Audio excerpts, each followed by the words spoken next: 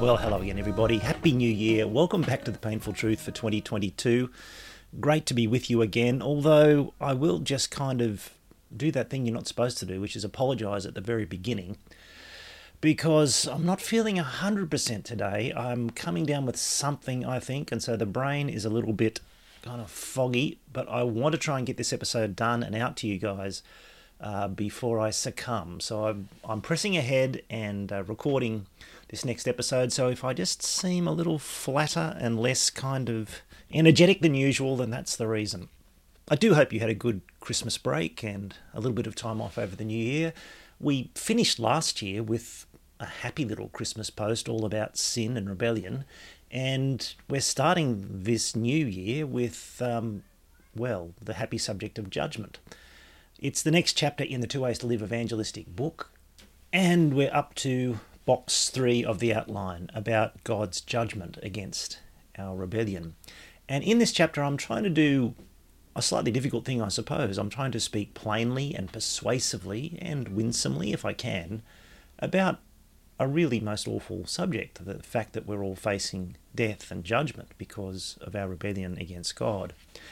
A few things I've been particularly aware of as I've been drafting this chapter.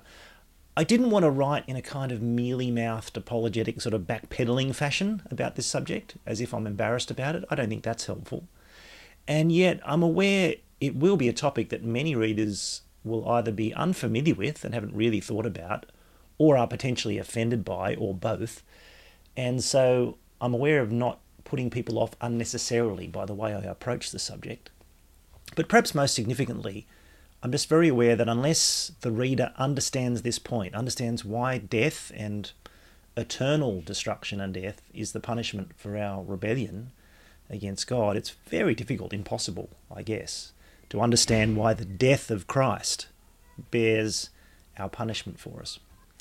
So I'm looking forward to your feedback on this chapter. As with the other chapters, if you'd rather read than listen to this particular one, you can go across to the painfultruth.online to the website and the post that's called The Justice of God, as this episode is, and you can read the text there, and you can also get a PDF there that has line numbers so that you can make comments. But without any further ado, here's chapter 3 of the Two Ways to Live evangelistic book in its first draft format for your feedback. It's called The Justice of God. One of the many strange decisions I've made in my life is to be an Arsenal supporter. I live on the other side of the world from England, and so could have really chosen any football team to go for, but Arsenal it is and will remain. It's a burden, of course, Arsenal's form in recent years being what it is. But the worst of it is that Arsenal suffers the most blatant refereeing injustice in the entire Premier League. It's unbelievable. I can't remember ever seeing an Arsenal match in which the referee wasn't against us. It's as if when a referee arrives at Arsenal, a switch flips in what passes for his brain, and not only will he call every 50-50 decision against us, but he will perpetrate the most blatant howlers and inconsistencies. We are always getting robbed, and I'm constantly left shouting at the TV about the injustice of it all. Strange thing though, my brother, the Liverpool supporter, says exactly the same thing about how the referees treat his team. And so does my mate who supports Spurs, and the poor sap I know who goes for Watford. Every football fan is a one-eyed judge. When a decision goes our way, it's just absolutely reasonable and just.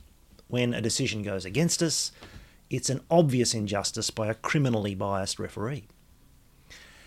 It's not just in sport, of course. When some idiot roars past me driving dangerously fast, and then I come across him a few minutes later parked on the side of the road getting a speeding ticket, I give a little satisfied grunt. Serves him right. But when I am the idiot driving too fast, in a hurry to get somewhere, and a police car looms up behind me and flashes its lights, I also make a noise, but not a satisfied grunt. We are like this as humans. We have a profound sense that there is such a thing as justice, that certain things should be the case, and that when they are not, it's just not right or fair, and there should be some kind of reckoning. And yet we are self-centered and inconsistent about it. Sometimes we rush to judgment in our anger and get it wrong. Very often we want justice to apply to thee, but not to me.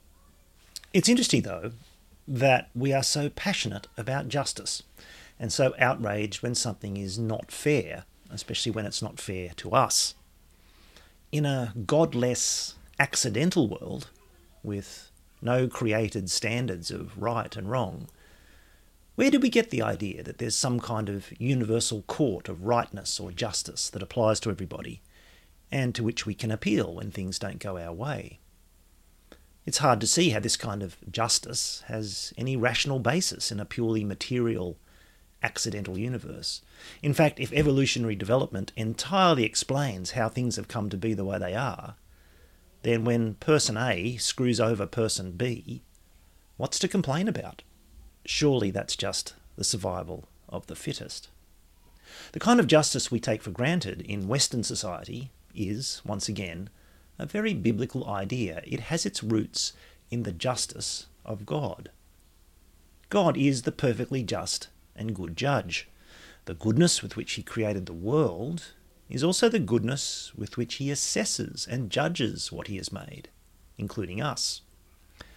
Unlike human judges, God is never corrupt or arbitrary or incompetent.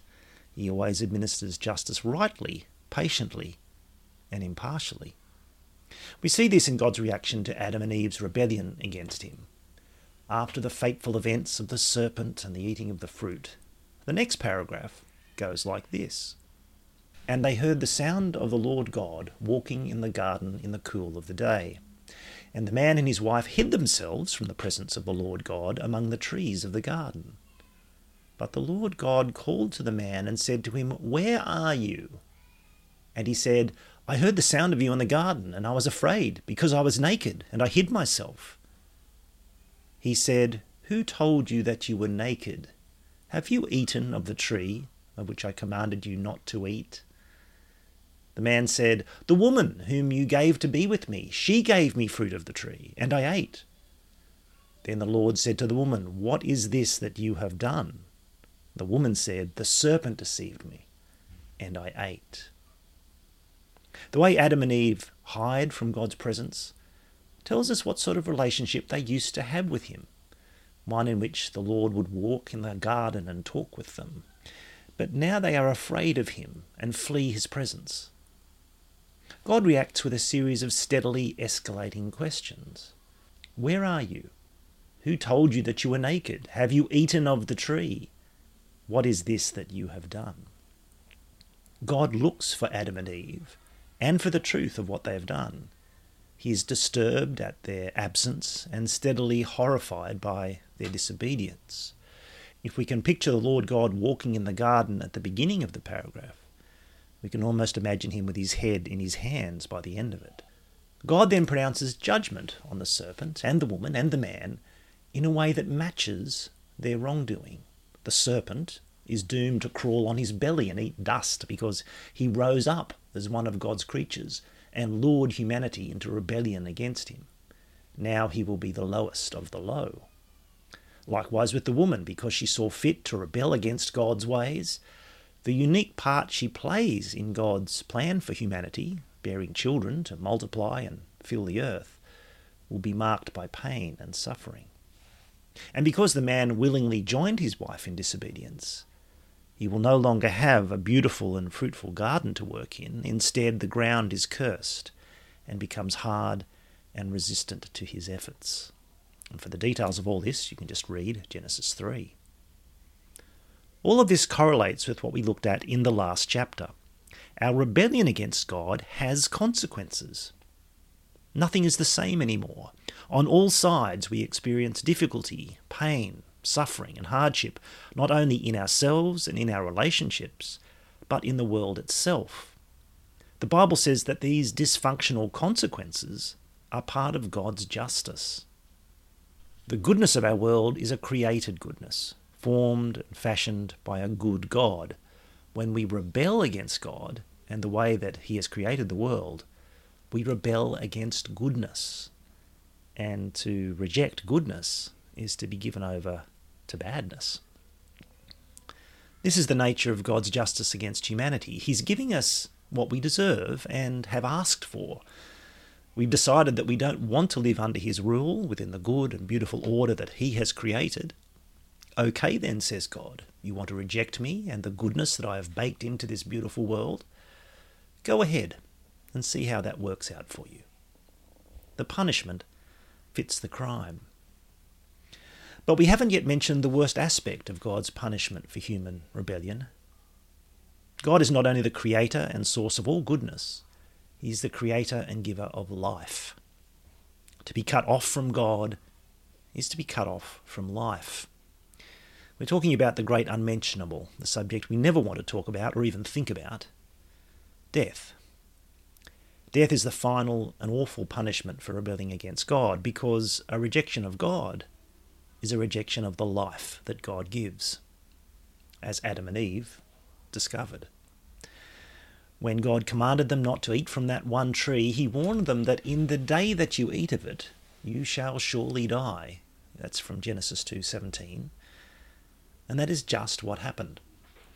When God ejected them from the garden and from his presence, they became like cut flowers, dead from that point on, because they had been severed from the source of their life. They were made from dust, and to dust they would inevitably return. Death is neither natural nor good. It's the judgment of God against us for our rebellion against him. In rejecting him, we reject the life that only he can give. This is a hard truth, but we sense its truth whenever we encounter death. Both of my parents are now dead, and on both occasions I was able to view their bodies after their passing. It was a strange and sad experience. It wasn't possible to stand there and look down at their corpses and think that I was looking at something natural and good. It was all terribly wrong. The good and precious thing that had been their lives was gone forever. And that word forever haunts us. Our loved ones are gone forever.